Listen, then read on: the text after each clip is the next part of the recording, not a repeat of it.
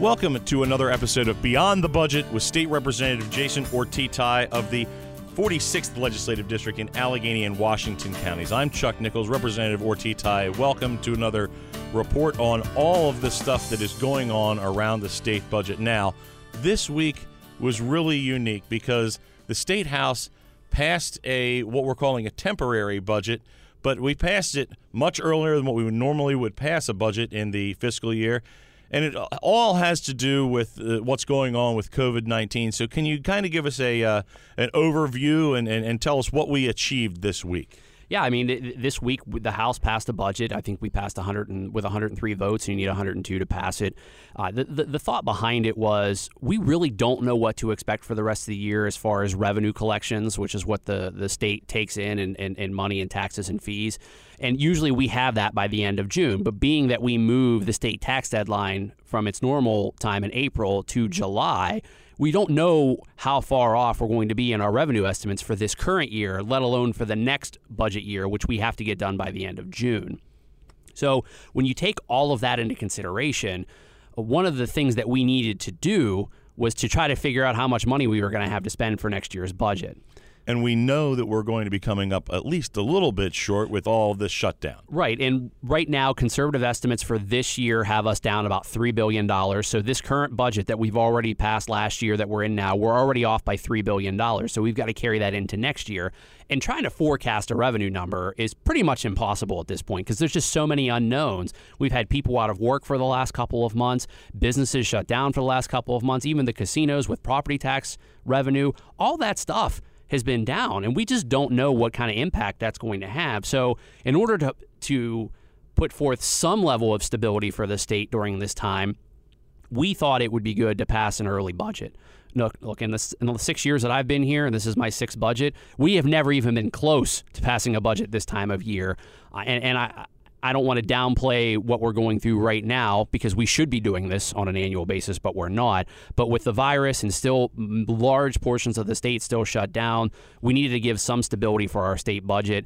And passing a 5-month budget, which almost equates to about a 75% budget of what last year was, it was the right thing to do so that we come back in the fall, we have a much better idea of what revenue looks like from the big picture point of view, and then we can try to fill in the gaps.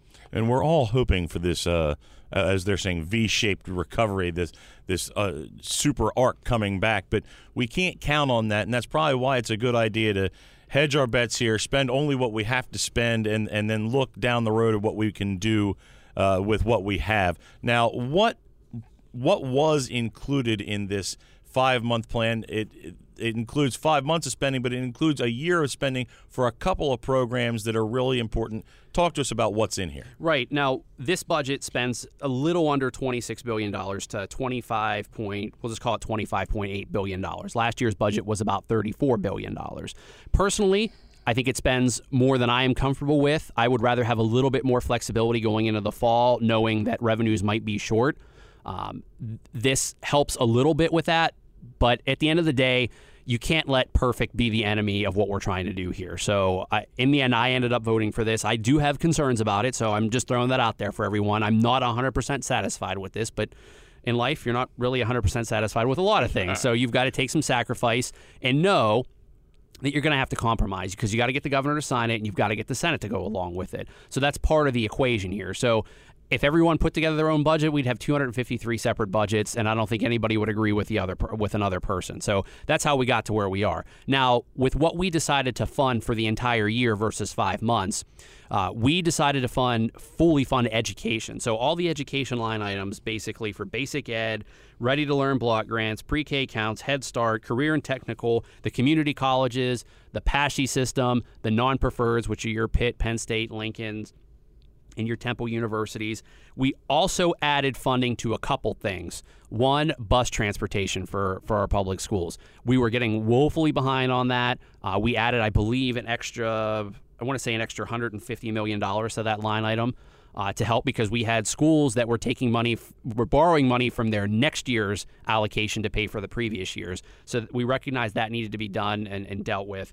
And then on top of that, Yeah, like I said, I already mentioned the community colleges, and then we also paid the full year's worth of the PSERS, which is the Teachers Retirement Fund, our obligation, which we have done every year since I've been in office. That's very important to note because we have an unfunded liability over $70 billion there, so we want to make sure that we're funding that so that not only members who are retired now continue to get paid, that the teachers who are paying into it now can get paid when they retire. So that was an important aspect of it. A couple other things I'll note real quick. The Farmers Market Coupon Program, which I know is really big with the senior citizens, that was fully funded for the year. The State Food Purchases Program was fully funded for the year.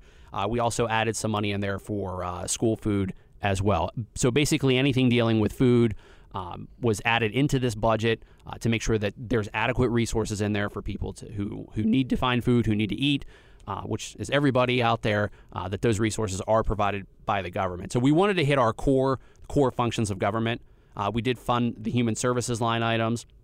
The federal government did give us a pretty large, I hesitate to call it a subsidy, but they did give us about $1 billion to help with Medicaid.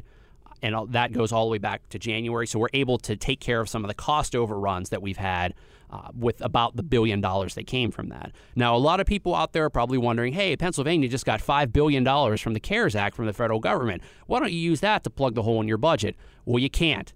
The U.S. Treasury has told us, the federal government was very clear about this, that money is only for coronavirus-related expenditures. It cannot be used to backfill the budget. I believe about $1 billion of that went to the 5 counties, which your largest population. Those went directly there.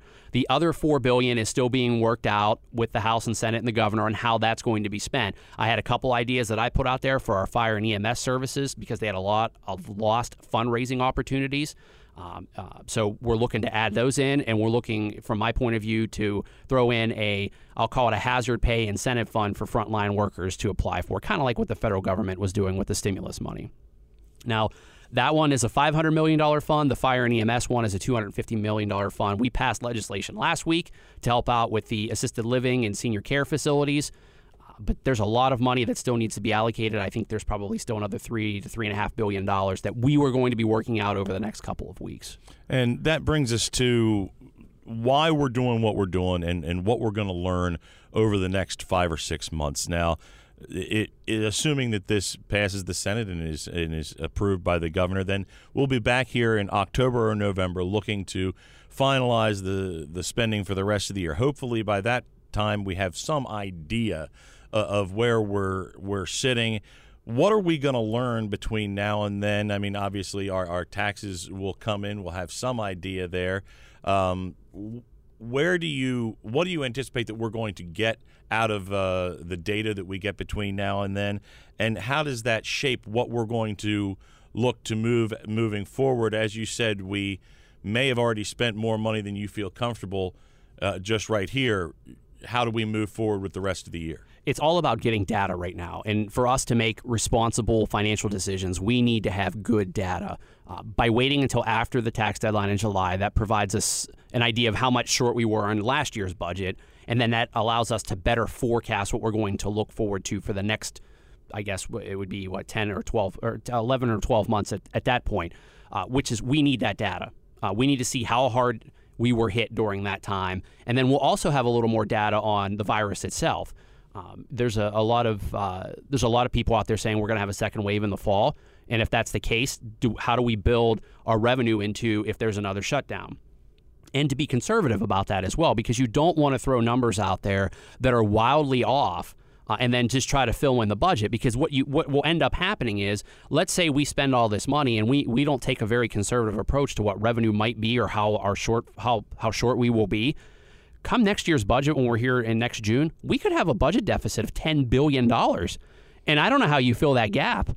I mean, I'm not voting for any tax increases. I'm not voting for any tax increases in the fall, and I'm not going to vote for any tax increases next year to fill a gap where we could have just been a little bit smarter with our revenue estimates and made some cuts around the edges. And we have to remember that any kind of gap really is almost double that. A $3 billion gap this year, if we just level fund things next year, means a $6 billion hole that needs to be filled. Right, and I want to be very realistic with everyone out there.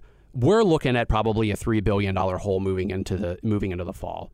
There is no way And I know a lot of people out there think that we can just cut $3 billion right off the bat. In order to do that, there need to be policy changes. And those policy changes need to happen right now if they have any chance of having any budget savings for when we come back in the fall. And if they don't happen within the next month, guess what? Cutting $3 billion out of a budget is just not realistic. I mean, I don't know where you get the money from, and I've been struggling with this. That's why I had some hang-ups with how much money we spent right now. I would have preferred to pull off a little bit more. We funded almost every single line item except the ones that I already mentioned at 42% of what there was last year. I would have been a little bit more comfortable at a 30% number, or even a little, maybe at 25%, just to have that flexibility. Because when we come back, to your point, when we come back in October and November to finish out this budget, if there's no money there, I mean, we're going to go back to some of these line items and some of these departments and say, sorry. I mean, and look, there's only so much money to go around, and I do not think it is appropriate to ask our people and our residents and our constituents of Pennsylvania to pay more in taxes, especially when most of them have been put out of work for the last couple of months. They've been having a hard time collecting unemployment. So let's go back and ask them for more money. That seems like a real good thing to do. It does not. It is a terrible idea, and I really hope, and this is not a strategy. Hoping is not a strategy out there for everyone listening. That revenue comes in stronger, we have a V-shaped recovery, and we can get back to normal as possible, and this virus hopefully goes away, or we get a vaccine or some sort of treatment between now and then. And let's look at something that isn't hope. Obviously, you are aware of this. This is probably something that is on the minds of nearly everybody on our Appropriations Committee, both here in the House and in the Senate. Is there an appetite in those committees, as you see it, to tackle this and really go at it in the next month, or is it a wait-and-see approach? I think it's a little bit of both. I think at the end of the day, it's our job to be prepared for any kind of scenario that comes up, and we should have a contingency plan, and we should have multiple contingency plans as we move through the summer and get additional data. The problem basically lies in, until we get that data, it's hard to forecast what different scenarios we're going to be looking at. But it's our job to figure that out, and shame on us if we don't figure it out by the summer, because that's our job. That's what we're tasked with every single year when we put a budget together, and we need to have a plan. I am not comfortable waiting till October or November, waiting for information to come flowing to everyone, because again, cutting $3 billion, you're basically cutting 10 to 20% out of your budget. There's going to be pain across the board. And as I've been telling people in my weekly updates, look, everyone's going to feel it across the board. Every single line item in this budget is going to see some sort of reduction at some point in time. Look, I'm not trying to give anybody unrealistic expectations. I'm trying to level set expectations so everybody is prepared for what we have to deal with in the fall. There's a chance revenues could be off even more. We just don't know right now.